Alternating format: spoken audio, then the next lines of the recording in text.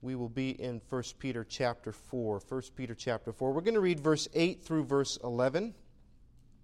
Of course, we know the context, who Peter is writing to. This is the Apostle Peter, and he is writing to those Christians who are persecuted under Roman persecution, under the reign of Nero.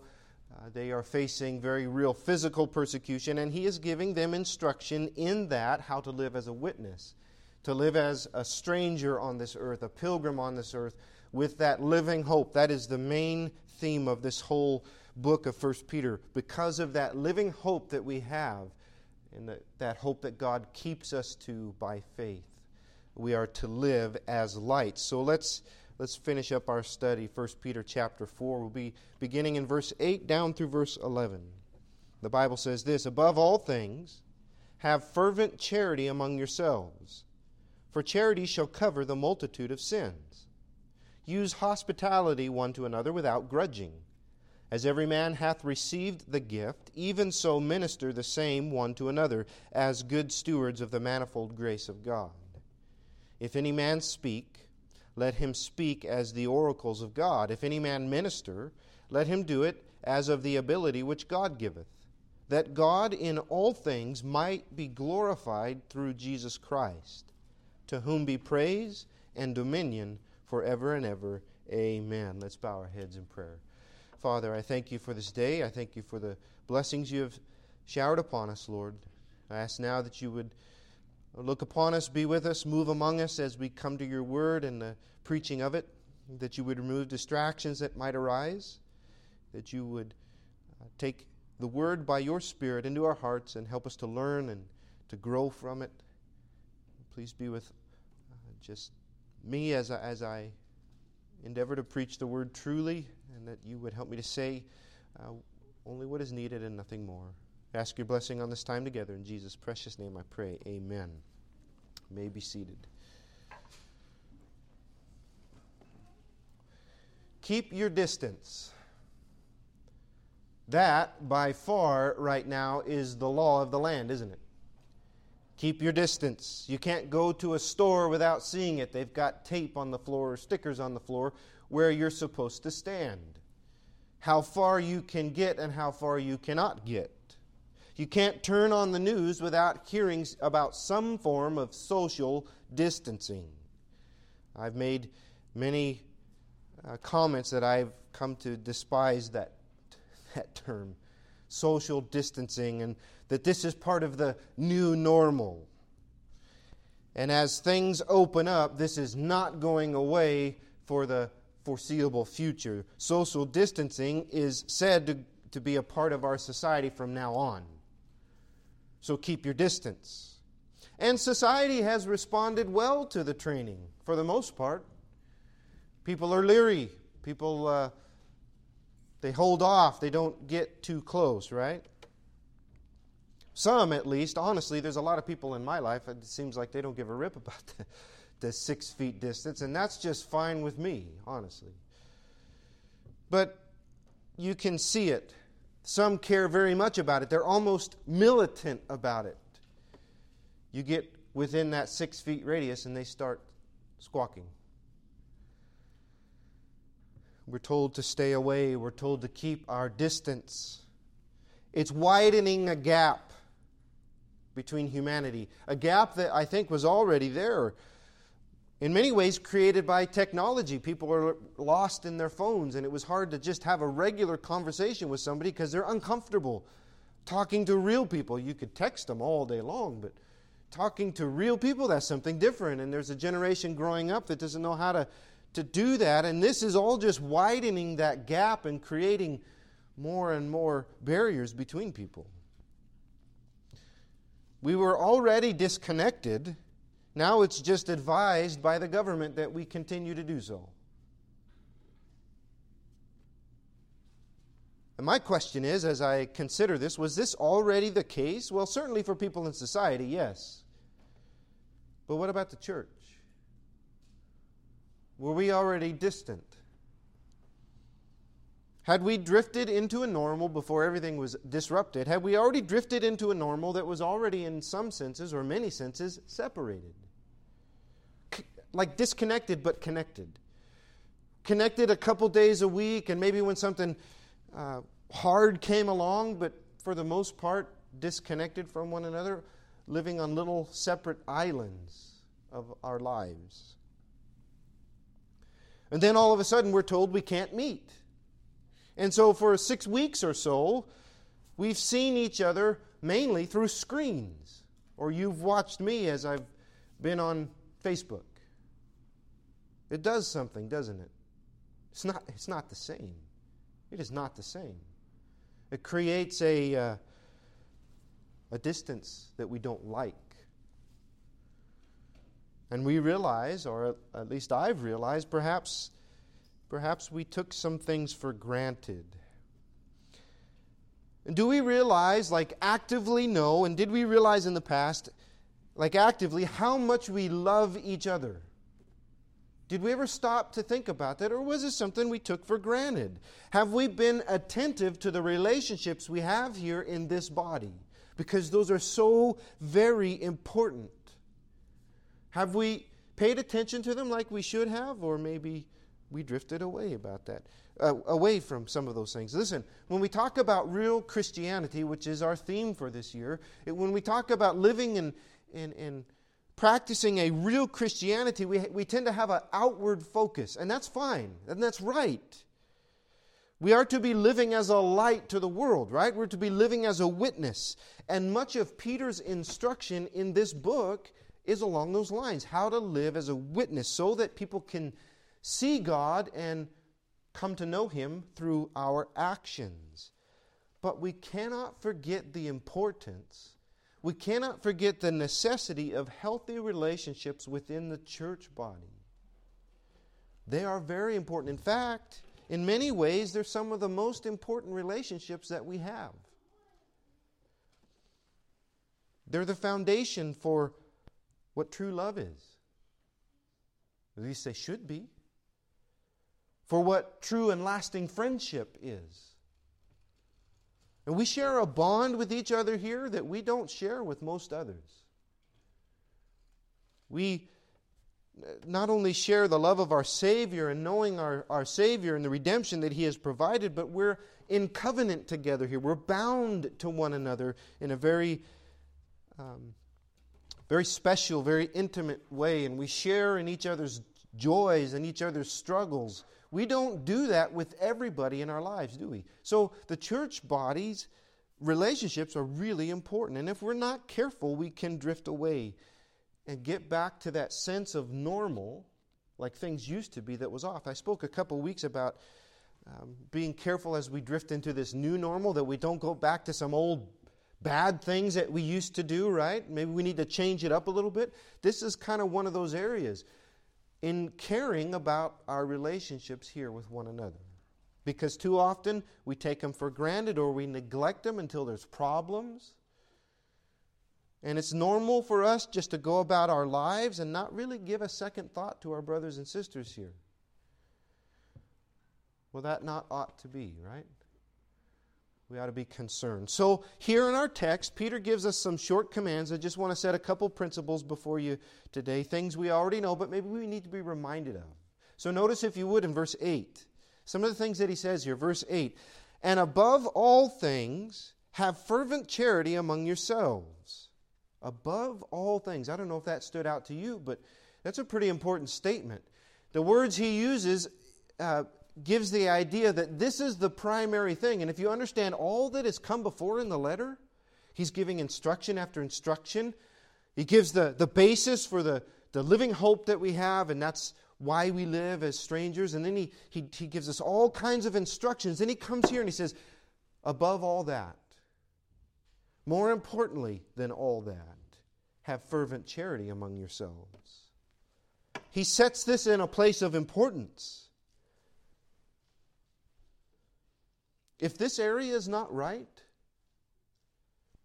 then the rest is going to be affected. Just think of it this way. If you have a fight at home, or you're having a tough time with your spouse, or something like that, then everything else in your life is off, isn't it? Your work day is not the same.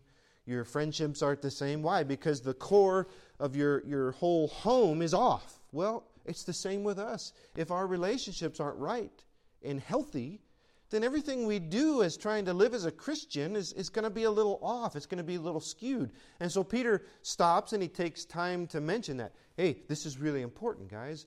More importantly than the other things that I've told you, have fervent charity among yourselves. Fervent is a good old word. It means, it's got a pretty broad meaning. It can mean deep, devout, earnest, intense, zealous. Has the idea of passion. Something that we feel. This is far deeper than some surface friendship. And so many relationships in our lives are like that, right? You say, hi, how you doing, when you pass somebody, and if they answer the question and they ask you, you really kind of run out of things to say. What do I talk about? Oh, look at the weather. Or, oh, this is crazy, what's going on, right? Kind of takes you back. Why? Because with many people in our lives, we're just kind of on a surface level. This is much deeper than that.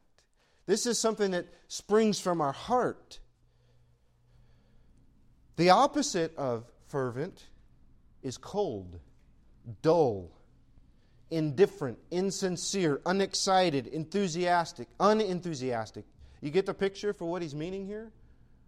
And how we can fall into something that's less than fervent? And that word charity is agape love, that love that is sacrificial, that prefers others. It's not based on circumstance or reciprocation. It's a Christ-like love. And we are to love each other like Christ loves us deeply, with passion. And this is not the first time he said this in this letter. Turn back a couple pages to chapter 1 and verse 22, and you see it there too. He says, seeing, in chapter 1, verse 22, seeing ye have purified your souls in obeying the truth through the Spirit unto the goal, unto unfeigned or unhypocritical love of the brethren.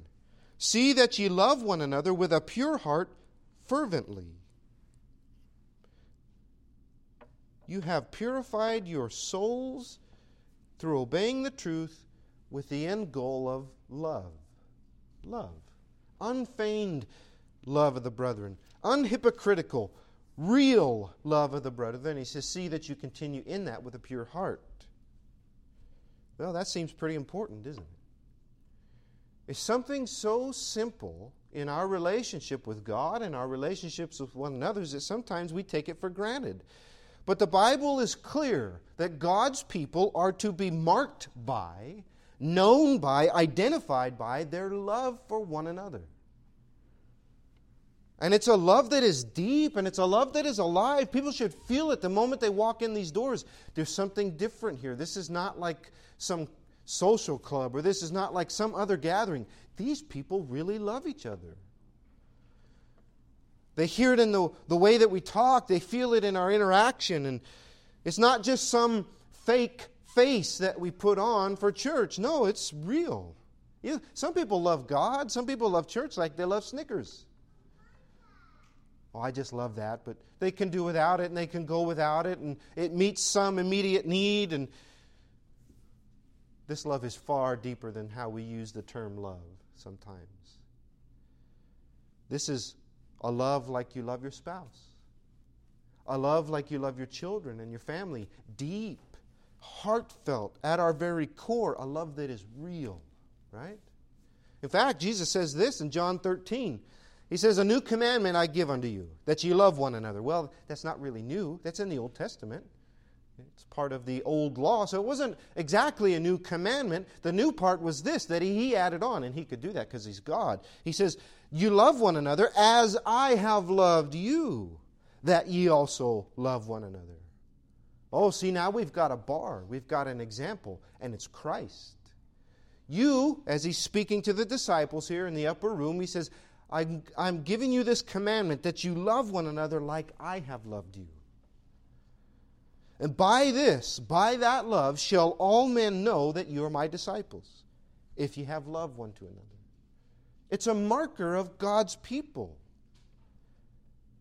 And so the question is, are we marked by that? Am I marked by that kind of love? Do people look at me and hear me and see and feel the love of God? Do they see in me Do they see in us a fervent love for your brothers and sisters here? Without a doubt, all of us would say, well, yes, we'd say that in a heartbeat, right? I love my brothers. I love my sisters.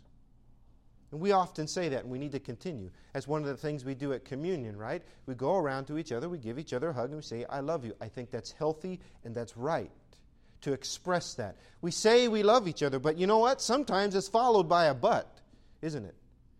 Well, I love so-and-so, but till we start tacking on their inconsistencies. Or we love when things are good and easy, and maybe when hard times come. I don't think that's the love that Jesus is speaking of. He's speaking of a love like His. You know what? For many, church is where we learn what love really is. Now, some of us have come from healthy families. We know what that healthy family love is. And we're blessed for that. We know what it's like to have a loving mother, a loving father, and brothers and sisters, and all that goes with that. And we know what that core family love is supposed to be like. And some of us, well, maybe we haven't had that. And we know that can fail and fall short. The love within God's people is different and deeper. Why? Because it's modeled after Christ. It's modeled after Christ. We love each other as He has loved us. Because we have the perfect example of someone who loves us fervently, and that is Jesus. Just think of all that He's done for us, dying for us while we were still sinners. In fact, the most famous verse in the world, for God so loved the world, that is agape love. This same love that Peter is talking about here. God loves us so much that He provides our redemption while we are still sinners. And even after we're redeemed, even after we know better, He's there to forgive, isn't He? In fact, it says if we confess our sins, He is faithful and just to forgive us. And for me, I don't know about you, but for me, that's over and over and over. Why? Why does He do that? Because He loves. He loves us. It's that love that the church grows in, that the church is marked by, that is the basis for all of our relationships. Notice that last phrase in the verse there, in verse 8. Charity shall cover the multitude of sins. Love covers a multitude of sins. Peter is quoting Proverbs chapter 10 and verse 12 when it says, Hatred stirreth up strifes, but love covereth all sins. You see, when you love somebody, you overlook faults. One example of this that I'm living right now is, well, let me put it this way. 3 weeks ago, we bought a puppy. And we were finally able to bring her home on Friday. And she's just a baby, 7 weeks old today. Just a baby. So some of you know what our life is like right now.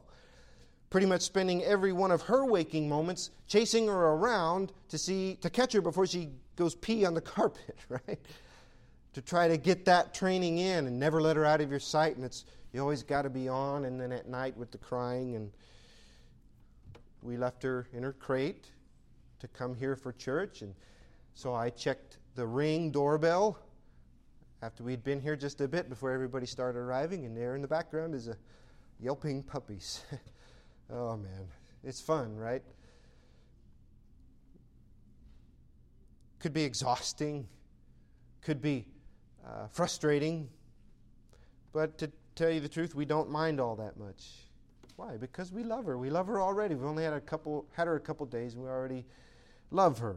Now, you know what that's like, especially on a much bigger scale with your kids, right? The newborn phase and all that goes through that, and with your spouse, and those character flaws or those mistakes that you overlook, those things in them that we bear with. I know my wife bears with many in me.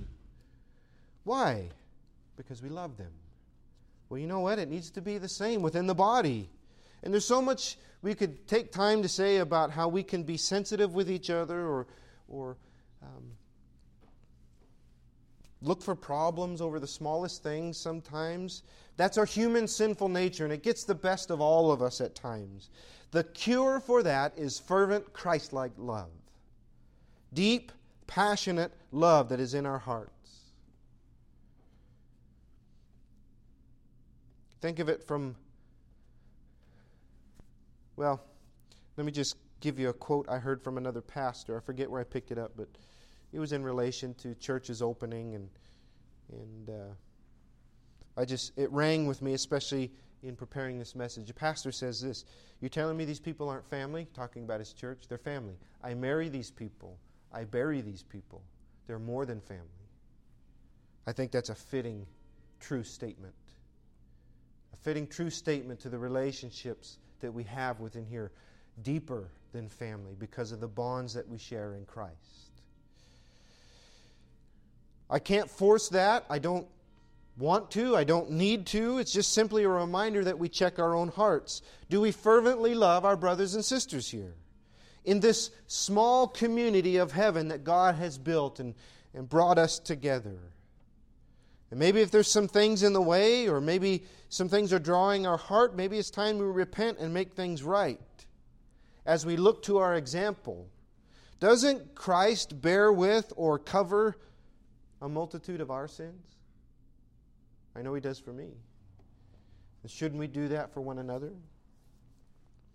So that's the first thing Peter sets out there. Above all, you need to love each other fervently. But it's not a love that is without action. Notice verse 9. Verse 9, 1 Peter chapter 4 and verse 9 says, "Use hospitality one to another without grudging." Hospitality, that word, is literally fond of guests.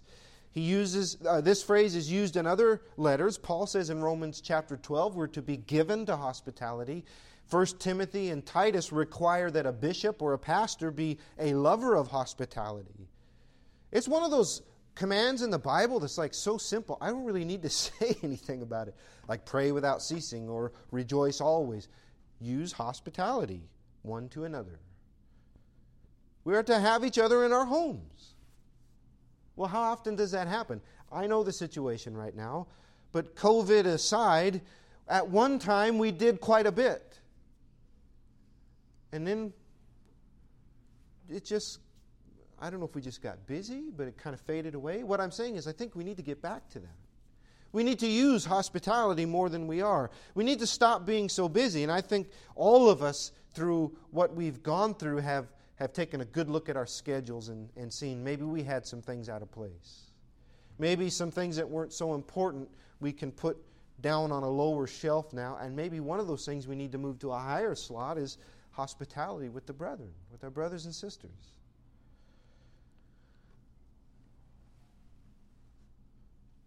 And the Bible just says use it.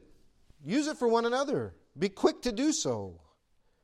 It should be a common thing. And I think Peter knows how we can get, because he tacks on this little phrase, without grudging. That's one of those phrases, those words that sounds like what it is. Like murmur. I think some of your translations say without murmuring. The word murmur sounds like a murmur. And so does grudge. Just grudge. I don't want to have to do this, That kind of an attitude. He says, don't be grudging when you have people over. Do we ever have that attitude? Sure we can. Have them over? Well, they haven't had me over in years. Why would I go over to their house? Why should I be the first one to do it? I don't really like them. Why would I want to go to their house? We can say all kinds of things, don't we? Well, maybe we need to stop, because the Bible says without grudging, without complaining. Not like we're fulfilling some duty. Listen, do you know the bonds that can be formed around the dinner table and a cup of coffee? Do you know the wounds that can be healed in that same place? Sitting around a campfire in somebody's backyard? Do you know the counsel that can be given to get you through what you may be facing? I think you do. We all do. We know the importance of hospitality. And all I'm simply saying is maybe we need to get back to that. Maybe going forward, we need not to be so distant, but to bridge the gap. And in all of it, to have a Christ-like spirit. Let's look in verse 10.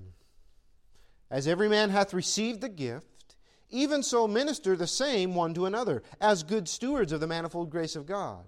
If any man speak, let him speak as the oracles of God. If any man minister, let him do it as of the ability which God giveth, that God in all things may be glorified through Jesus Christ, to whom be praise and dominion forever and ever. Amen.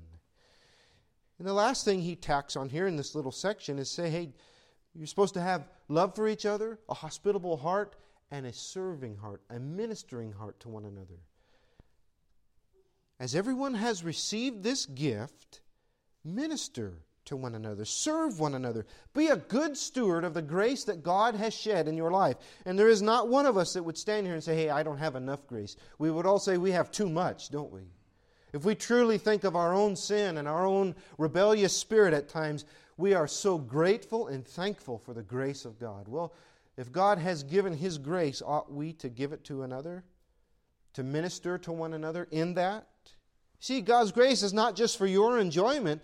You can give that same grace. You can be a vessel of that grace to others. God's grace can be shown and given through you as you minister to those around you in the body. Like a breath of fresh air. Like that seaside breeze when you walk on the shore and you smell it and it brings a smile to your face. Or the stream that you see in the woods that just is refreshing to your spirit. You can be like that as you minister to those in the body. As every man hath received the gift. Just so you know, the word gift and the word grace have the same root word. This is a gift that comes from grace. And God has given us different gifts. We don't have time, but we could go to the book of Romans in chapter 12 and look at all the different grace gifts that God has given. The ability to minister, the ability to encourage or to teach, or different things that it lists there, that God has uniquely gifted the body. We could go to 1 Corinthians in chapter 12 and see how God has placed the body together perfectly. And just as your ears and your eyes and your toes and all of your internal parts have different vital functions, so it is with the body of Christ. Each local body God has built and uniquely gifted. Each part of the body here is essential. Each one of you are essential, and each one of you have something to give. Sometimes our reaction to that is, well, not me. Well, really? God's going to write in the Bible for everyone who will ever read it, who's part of a church, to say, hey, you are uniquely gifted, except when it comes to you? No, that's not the case. All of us are gifted with something from God. Sure, you might not be the pastor. You might not be musically inclined, or you might not have the gift of teaching, but you could have a merciful spirit. You could give, not only monetarily, but of time. You can be that one who is supportive or able to teach little ones or put a bulletin together. Maybe you can sweep a sidewalk or clean a bathroom like nobody else. Whatever it is, you are essential, and we ought to use it to minister to one another. You know what blesses my heart? When I don't have to clean bathrooms. And I see you guys doing it willingly. Or at least with a willing spirit. Maybe it's not the top thing on your list to do and say, yay. But I see it taken care of and I say, well, thank God. Just little things like that. Bless a pastor's heart like you maybe couldn't understand. It's a breath of fresh air, honestly. Just the little things that God has gifted us. We are to use it. So let's use it. Let's use it for Him. Let's use it by Him. We don't teach to be heard, but we teach to give grace. We give the Word of God. We minister with the ability that God has supplies and the grace that He has supplies. And let's not compare to one another, because that gets us in trouble. Let's do what God has gifted us to do. And look for ways to minister with a loving and a hospitable heart. And I want you to notice what the product of this is in the end of verse 11. When the body is full of love, when the body is identified by love, when hospitality is the norm and not occasional, and when the church body is ministering to one another, look what it says, that God in all things may be glorified through Jesus Christ, to whom be praise and dominion forever and ever. When the church body is in love with each other and ministering to one another, God is glorified like nothing else. He is evident. People will see and people will know there's something different there. There's a reason the church is called a light set on a hill that can't be hidden, shining light from within herself to the city around. That's how it should be. This is where the light needs to be the brightest. The love needs to be the strongest. That's what we're here for. People need to see God, not just hear Him. They need to feel Him, not just hear some Christian catchphrases out of our mouth. Not some sour attitudes that some churches can have when you walk in the door. Not cold, unenthusiastic love, but a love that is vibrant and alive and active. Because you know what? That makes church real. That makes church real. That connects. Not just for the outside, but for us first. So let's love each other. Let's be hospitable and serve one another, that God may be seen. So as I move to a close, you might be asking, why am I saying all this? Is there a problem? I didn't know there was a problem. No, there's no problems, actually. In fact, I think we're grateful to see each other face to face finally. We are thankful to be back in wooden pews, surrounded by stained glass windows, singing to an old piano, right? I just say this because sometimes we need reminder. And I don't want us... Well, let me say this first. In being absent from one another, our love for one another has grown, hasn't it? I don't want us to forget what that absence felt like. The drive that we had to see one another again. The longing within us to get back to church and back together with our church body. Not just because we know that it's biblical, but because we love each other. And it can be very easy for things to slowly slip back into the way they used to be.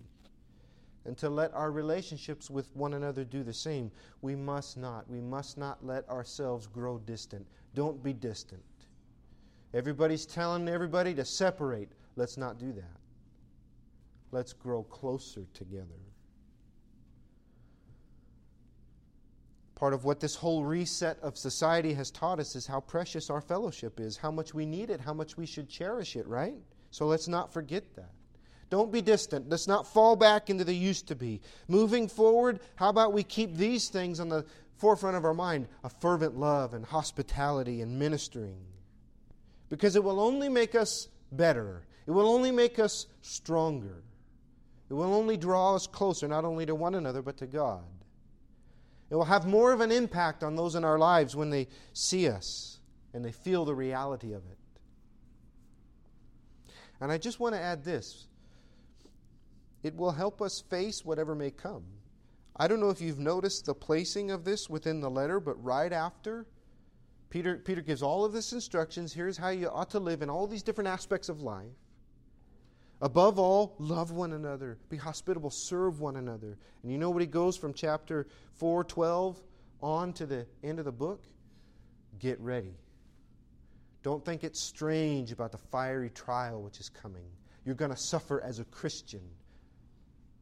Beware, the devil is on the prowl and he wants to devour you. I think it no coincidence that right before that he says, hey, you need to fervently love each other.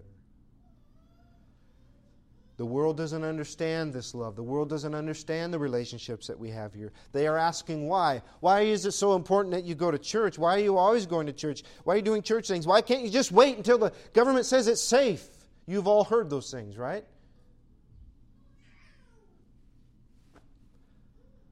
They don't understand. They haven't been touched by the love of Christ like we have. They don't know what it's like to have this covenant bond where we're bound together in communion with one another. And the love that is there, and they don't understand. So when we face tough times and when we face pushback, we have each other. That bond that is stronger than the fiery trials. Deeper than the sadness. Blood bought by our Lord and Savior. So again, don't let it slip. The world is telling us to stay away. Don't be distant. close the gaps. And let's be intentional about this. Let's strengthen the bonds between us. Just think of all that we've been through together. Weddings, funerals, babies, more babies on the way. Our children have grown up together.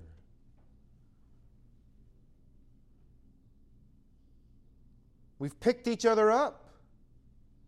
We've walked each other through dark times and through sadness. We've celebrated with one another. We've watched God work for us and in us in amazing ways.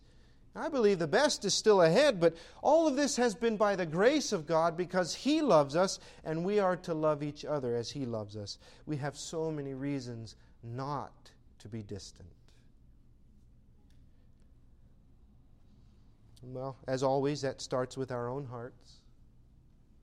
Don't look to pass the blame to somebody else. I take responsibility for me and you take responsibility for you, but let's all take the opportunity to love each other more. Fervently. To be more hospitable, to minister to one another that God may be seen. Let's bow our heads as we close in prayer. Father, I thank you for this day. Thank you for the love that you have toward us. In the many ways that you have just blessed us,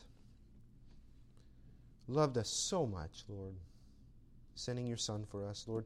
I ask that you would remind us of that and help us to have that same loving heart for each other here, Lord. I know that we love each other. I know